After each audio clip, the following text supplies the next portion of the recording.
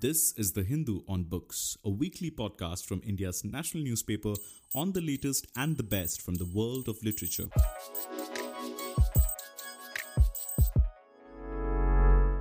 Hello and welcome to this edition of the Hindu on Books podcast. With me is a very special guest, and I'll explain in a bit why. Josie Joseph joins us. He's the author of the brand new book called The Silent Coup, A History of India's Deep State. In it, the thesis that democracy today is in danger, and he writes particularly about India, and is in decline because of a deep state empowered by politicians who use essentially their war against terror as a cover, really, for power grab. I should put the disclaimer in now that Josie is a former colleague at not one, but two newsrooms. He was national security editor at The Hindu, and we worked together as reporters at rediff.com. He's now one of India's best-known bylines in investigative journalism. Thank you for joining us on the podcast, Josie. Thank you, Suhasini. Thank you for the kind words. In The Silent Coup, and it's a very angry book, and I would like to talk a little bit about that. But to start with, you have told your story not through just talking about institutions, but about people. One of your main characters is Wahid, the man who was arrested for the Mumbai train bombings, amongst other things. He was eventually acquitted, but he spent nearly a decade behind bars. And I have to say, as a reader, his acquittal, even though I knew how it would end, it really doesn't bring any relief because you are weighed down by his story. And the idea also that his release is really the exception, that there are hundreds, if not more, others who are unfairly targeted and then have such evidence planted or concocted and don't actually see an acquittal, sometimes don't even see a trial, and are still in jail. So tell us more about why you chose Wahid as your character here. Suhasini, as journalists, both of us know that the most challenging part is to get the attention of our readers. And I think creative nonfiction writing gives some amount of that power. And so I think, I've deliberately, in my first book and here, I've deliberately used characters who we could identify with and who could take us through the complex web of Indian democracy, and who have, most importantly, because you're talking about here and now and about powerful people and people around whom have inadvertently documented what we only whisper in our conversation. So, for example, in Wahid's case, why I zeroed in on Wahid as a writer was because Wahid is also a very courageous fighter, and he and the other dozen people along with him who were accused of 2006 train bomb blast in Bombay, they have done meticulous filing before the courts. And it's unbelievable how poor people under such severe trauma could be so courageous and trusting in our judicial system. And they name names, they give details about the tortures that they go through, everything. So for me, for reporters like us, it's a gold mine, right? And second is, I thought he's like any ordinary Indian, someone who just got good education, who's turning around the fortunes of his deprived family. And then you are caught up in this Kafkaesque mess of Indian security establishment. Right. And you mentioned Kafka because that was going to be my second question. There is this extremely ironic moment when it is the truth seeker, if you like, herself. This is Dr. Malini, who's a narco analyst and was very acclaimed in the country for her tests. And she essentially extracts a false confession from Wahid. And you begin to wonder if the entire system is just it's unsalvageable in a sense. It's interesting that you say that people like Wahid still have this faith placed in the judicial system.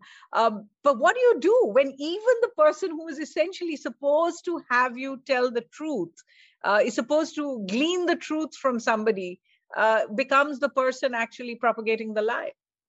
And turns out to be a fraud, right? Right. So no, it's crazy. Actually, we have put modern India, if I may say, we have put truth on its head, and we have squashed. We have actually squeezed the life out of merit and scientific temperament. We have a generation of leaders who are on a daily basis assaulting the constitutional values, who are assaulting our very basic sense of science and scientific temperament, who would rubbish Harvard and say Harvard hard work is better, who would blatantly be communal, and who are also, or if not communal, they're also blatantly they behave like modern Maharajas. So democracy is, as Ambedkar said, it's only a topsoil on a very autocratic, uh, uh, oppressive society. I think uh, I think we are in a deep crisis. And as you said, the truth seeker is also a propagandist. The ruler is the enemy of the constitution. So we are in a very deep crisis. And I mean, while I remain optimistic about Indian democracy, I'm sure you wouldn't disagree with me that there is a very possibility that we could slip into a majoritarian state or a state in complete chaos.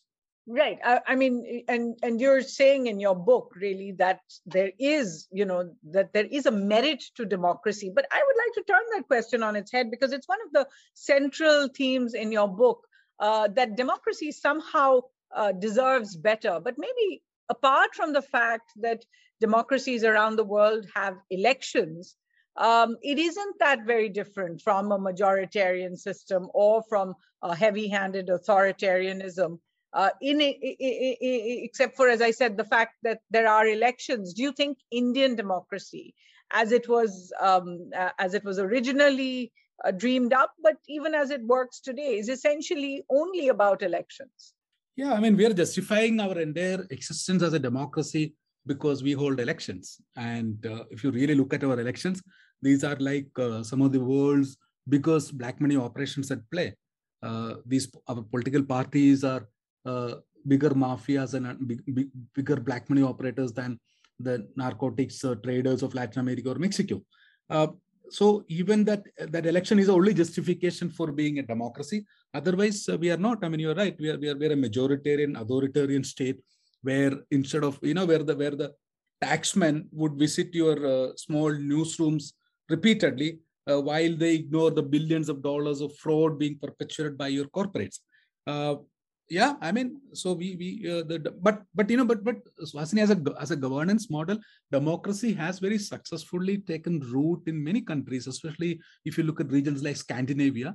There is, if democracy is efficient and liberal, it probably is the most efficient governance system, right, that we know.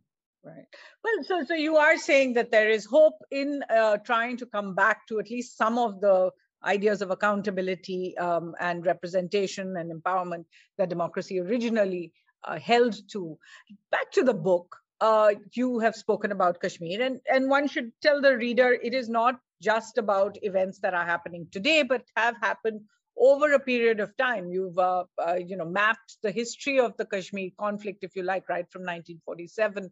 You've spoken about the LTT in a chapter called Our Boys. There's the Parliament attack, of course. Before that, the IC-814 hijacking, 26/11, the Mumbai attacks, and also more recent attacks. So apart from the failure to prevent those attacks, in a sense, is there a common thread in the state's failure to deal with these conflicts? Yeah. So Hasini, why you must have, I'm sure you noticed that I used all of those incidents and experiences to show that our security agencies, especially the non-military arms, the intelligence, the police, the paramilitary, the CBI, Enforcement Directorate, DRI, etc., all these agencies, because of lack of accountability, audit, and consistent improvement, they have been degenerating. So, you go into Sri Lanka, you fight the LTT, and what is the biggest takeaway for you is actually the fact that terrorism has no religion. And it's a Hindu-Christian socialist group, and they produce more suicide terrorists than any Islamic group. And you got Christians in Northeast fighting in the name of Bible and around the world. But you don't learn that fundamental lesson. You come back, and in the last decade before last, I mean, what did India witness? You have terrorist groups, both from Muslims, Indian Mujahideen, and the Hindutva terror. Both are bombing your cities. And what does your agencies do? they are framing some innocents like Wahid.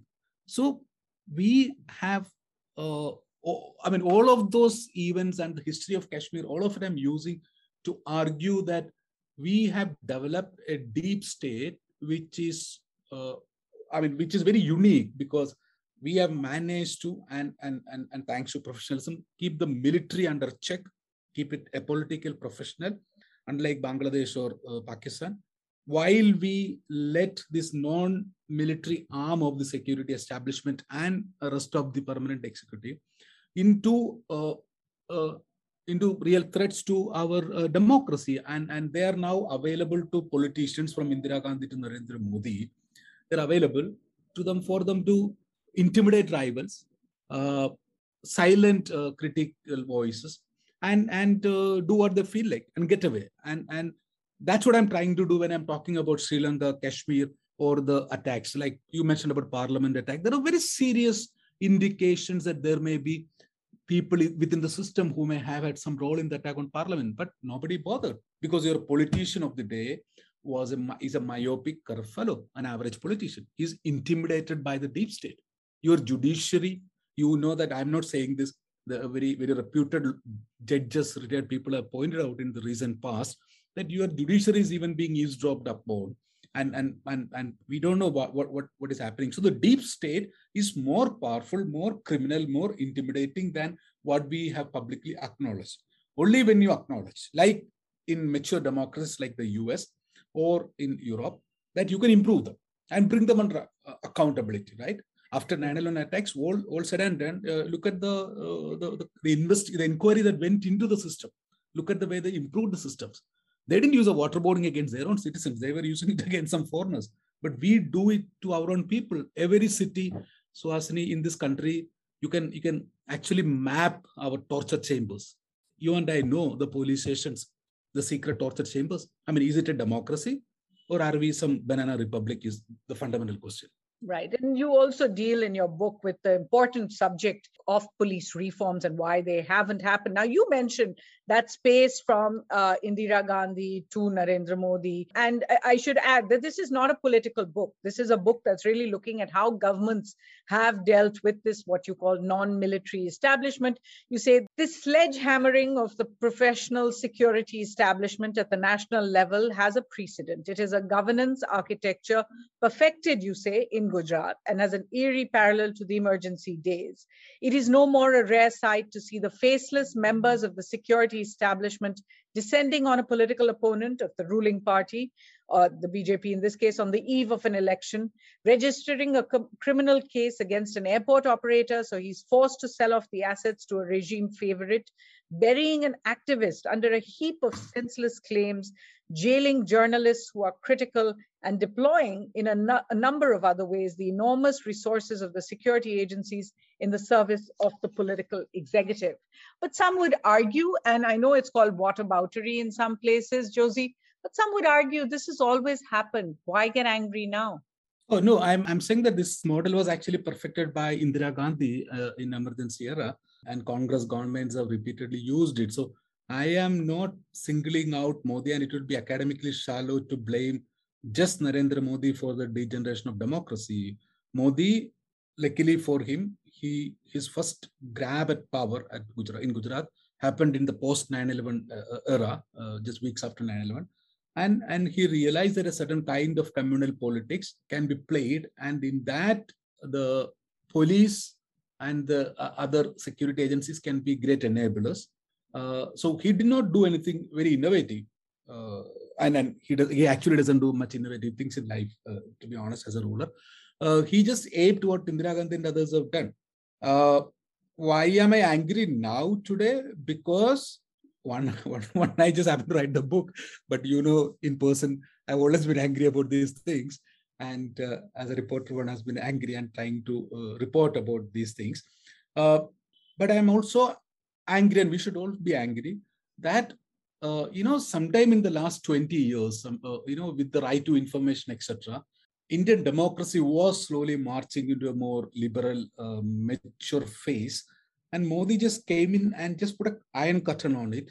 And he just pushed the agencies back to the time of the Narasimha Rao era, if I may say, where agencies are used to create narratives and intimidate people, and taxmen are out there, creating all or crazy stuff. I mean, imagine the tax enforcement director agents of this country are busy investigating small-time news website operations, which annually might be spending a few crore rupees, whereas there is enough information out there to show that 3 or 4 or 5 funds based out of Mauritius has played very criminal, dramatic role in the rise and collapse of some of the biggest defaulters of bank loan defaulters in this country.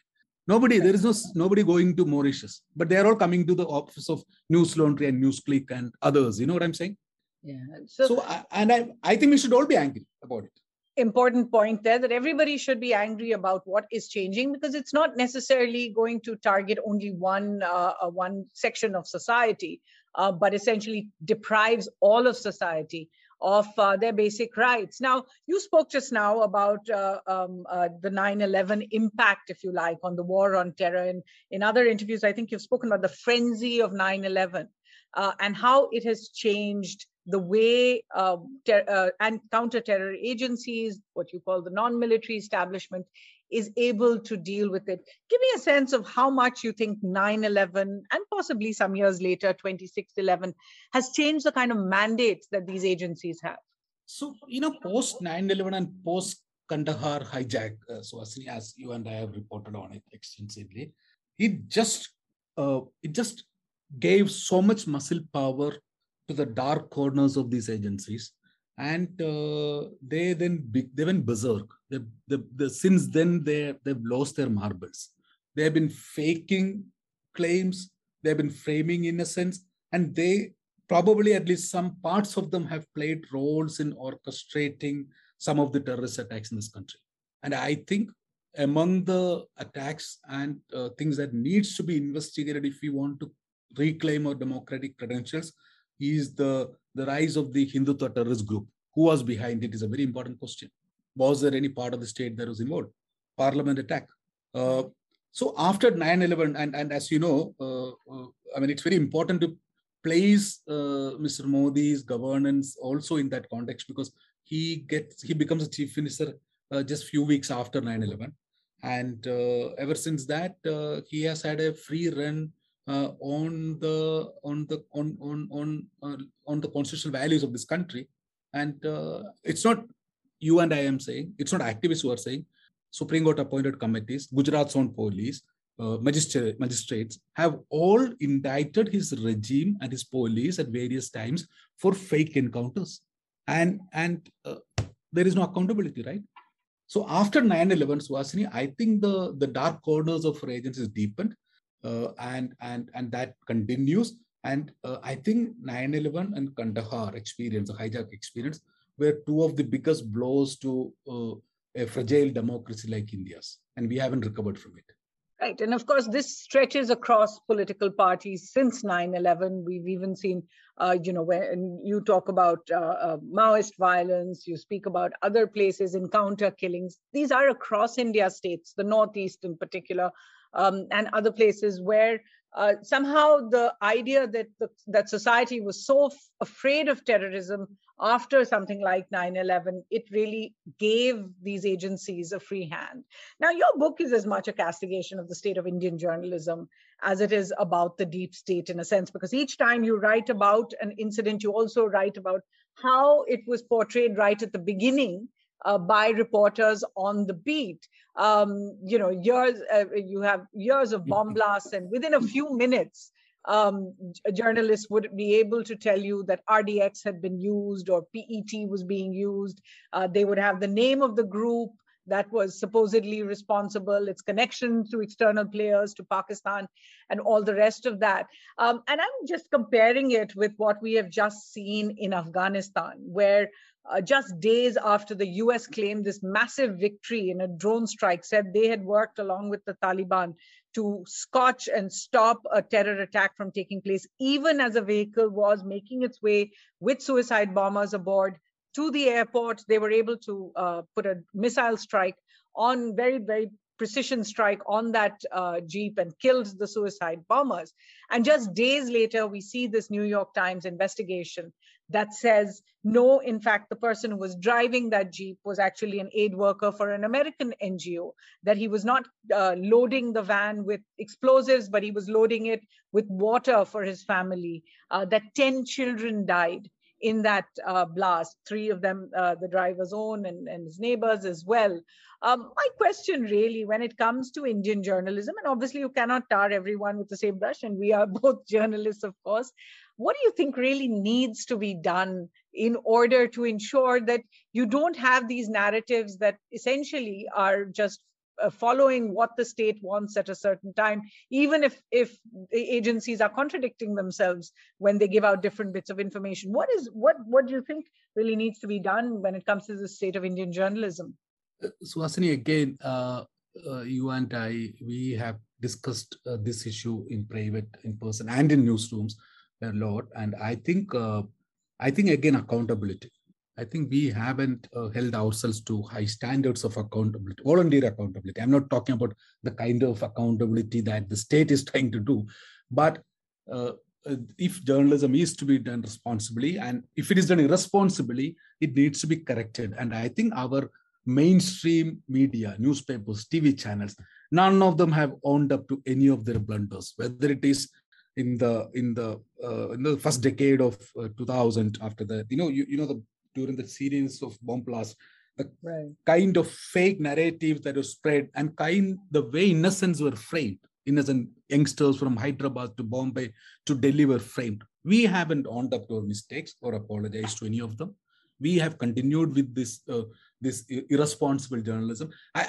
My suggestion, if it is worth anything to our journalistic colleagues, is that don't be so afraid. Don't be so afraid that you don't even feel like asking a question. Don't be so afraid that you don't feel like writing the truth. Don't be so afraid that you don't feel like thinking about the logic of something that somebody is trying to feed you. I mean, it's one thing if you are benefiting from the state and the agencies, you're on their payrolls making money, then that is something that we can't dispute. But if you're an honest journalist, please, for heaven's sake, trust me when I say this. I've been covering these agencies for years. I've covered them for almost 2 decades. I mean, 95%, 99% of the time, someone is trying to plan something on us. And I've also been fallen prey to it. You have fallen prey to it. All of us have at some point of time. But have some responsibility towards this democracy and the people, because now these agencies are now increasingly becoming a threat to the very existence of our democracy. And as you pointed out, stories will be planted, but it is a journalist's duty to ensure that they do check those stories out. Some of those stories are correct, some of those stories aren't, but eventually the journalistic hard work really has to be done at our end. It cannot. You cannot count on the person giving you the story to be giving you the whole picture or even the truth. And that is why we are called reporters, right? We are not called typists. We are called reporters for a reason. And there is also the other thing, which is that we should not put all the blame at the doorsteps of the field reporters. A generation of editors over the last decade or so have been so irresponsible in many of the cases that they have let falsehood pass through their system of vetting, right? How could they publish many of those things?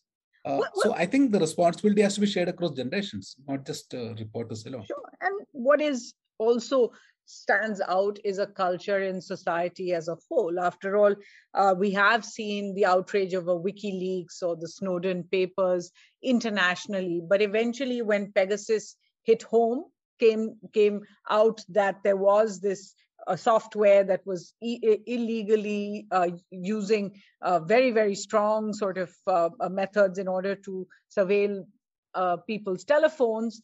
You don't see that level of outrage in society. Why do you think that is?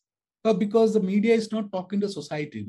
Where is the media informing? It's except for some exceptions like a Hindu or some new generation publications. Others are all doing propaganda. How many people in the country know about Pegasus? Pegasus and other softwares were used by agencies to actively create false narratives about conspiracies to assassinate Narendra Modi and attack the state, etc. The entire idea of urban Naxals, if you go back and read, I'm not getting into any other debate. If you read the police claims and the evidence, it is complete fake. I mean, somebody has to be held responsible. So if we don't hold those officials, the faceless officials who planted and created all this evidence responsible, this will keep repeating. And I think accountability is the reason. The lack of it is the reason why we are in this state of affairs. And mind you, Swasini, Bhima Koregaon is not the only case where there have been efforts to create these narratives about terrorists coming to assassinate Mr. Modi or others. It happened all through the Gujarat time when Modi was a chief minister.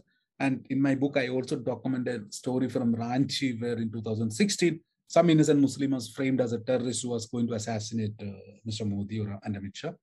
And it turned out that it was a plant by some local military intelligence or police. So even the follow-ups are not being done.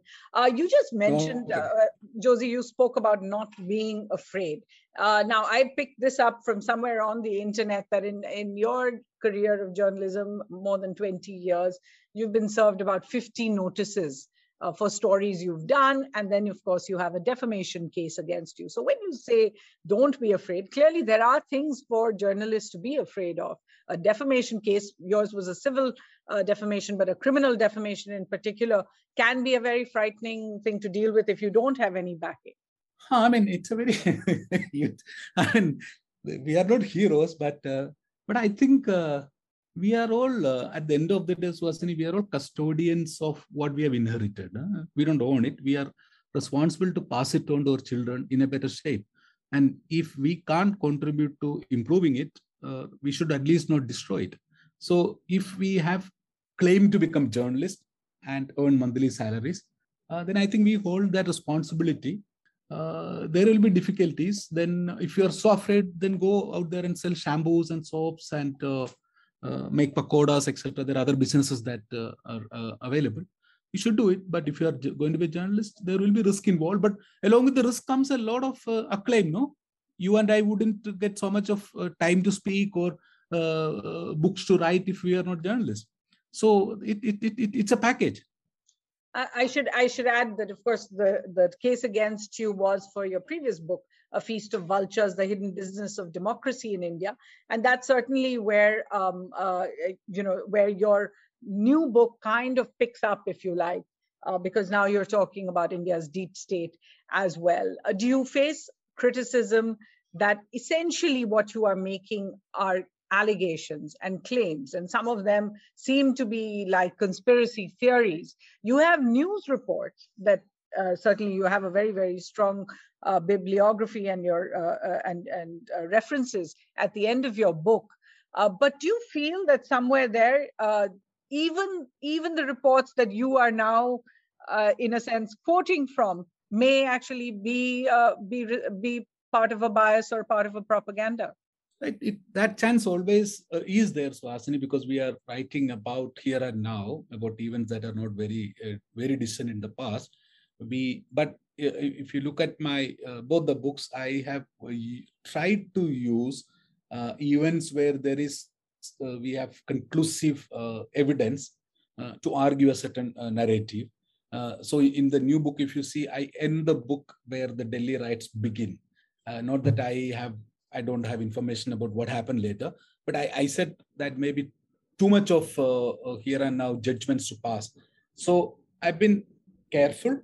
I would say I'm conservative when it comes to making these claims, but to err is human, but if there's a mistake, I'm the first one to own up, and I would correct myself in public.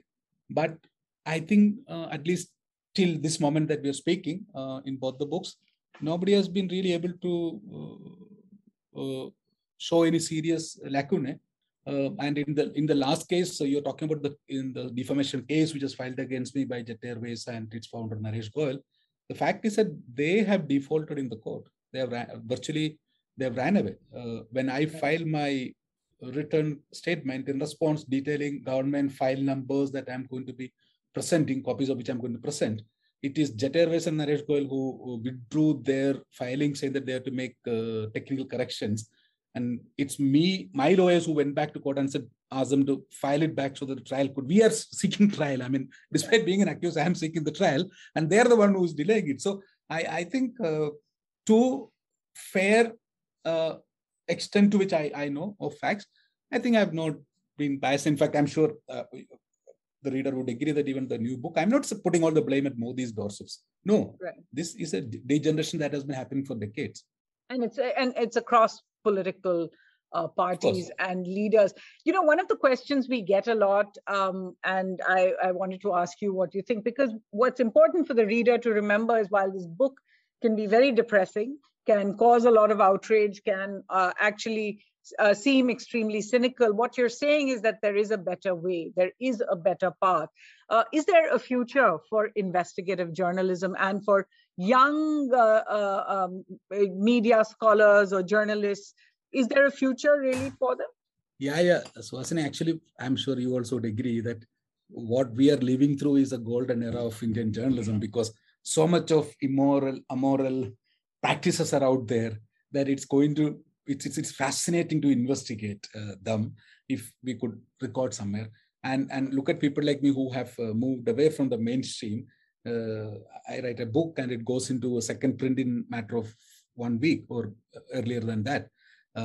So I think we are living through a great period when, it's almost like the Gilded Age of the US when the muckrakers came up in large numbers. So I think we are living through great times. And I think also because of the large amount of fake and propaganda and claims on social media and other platforms, people are desperate for good information, well-researched books. And I think there is great future for journalism and great future for especially investigative long-form writing. I think you can make a living out of just doing books today. Right. So is there a next book, Josie? Yeah, as you know, we have a small startup, so where we are trying to now do a series of books about the birth of Indian democracy, because I think it's a story that needs to be told repeatedly and in every language, in every form, because I think there has not been a greater human experiment than Indian democracy, so complex, so diverse. So we are trying to celebrate that. We are targeting our first book sometime early next year. Interesting. And we certainly look forward to that. But for the moment, Josie Joseph, thank you so much for joining us. If you've been listening, this is the Hindu On Books podcast. The book is The Silent Coup, A History of India's Deep State by Josie Joseph. Thanks for tuning in. Thank you, Suhasini. Thank you for listening to The Hindu on Books. You can now find The Hindu's podcasts such as In Focus and Parlay on Spotify, Apple Podcasts, Stitcher, and other major platforms. Write to us with comments and feedback at SOCMED4, SOCMED4 @thehindu.co.in.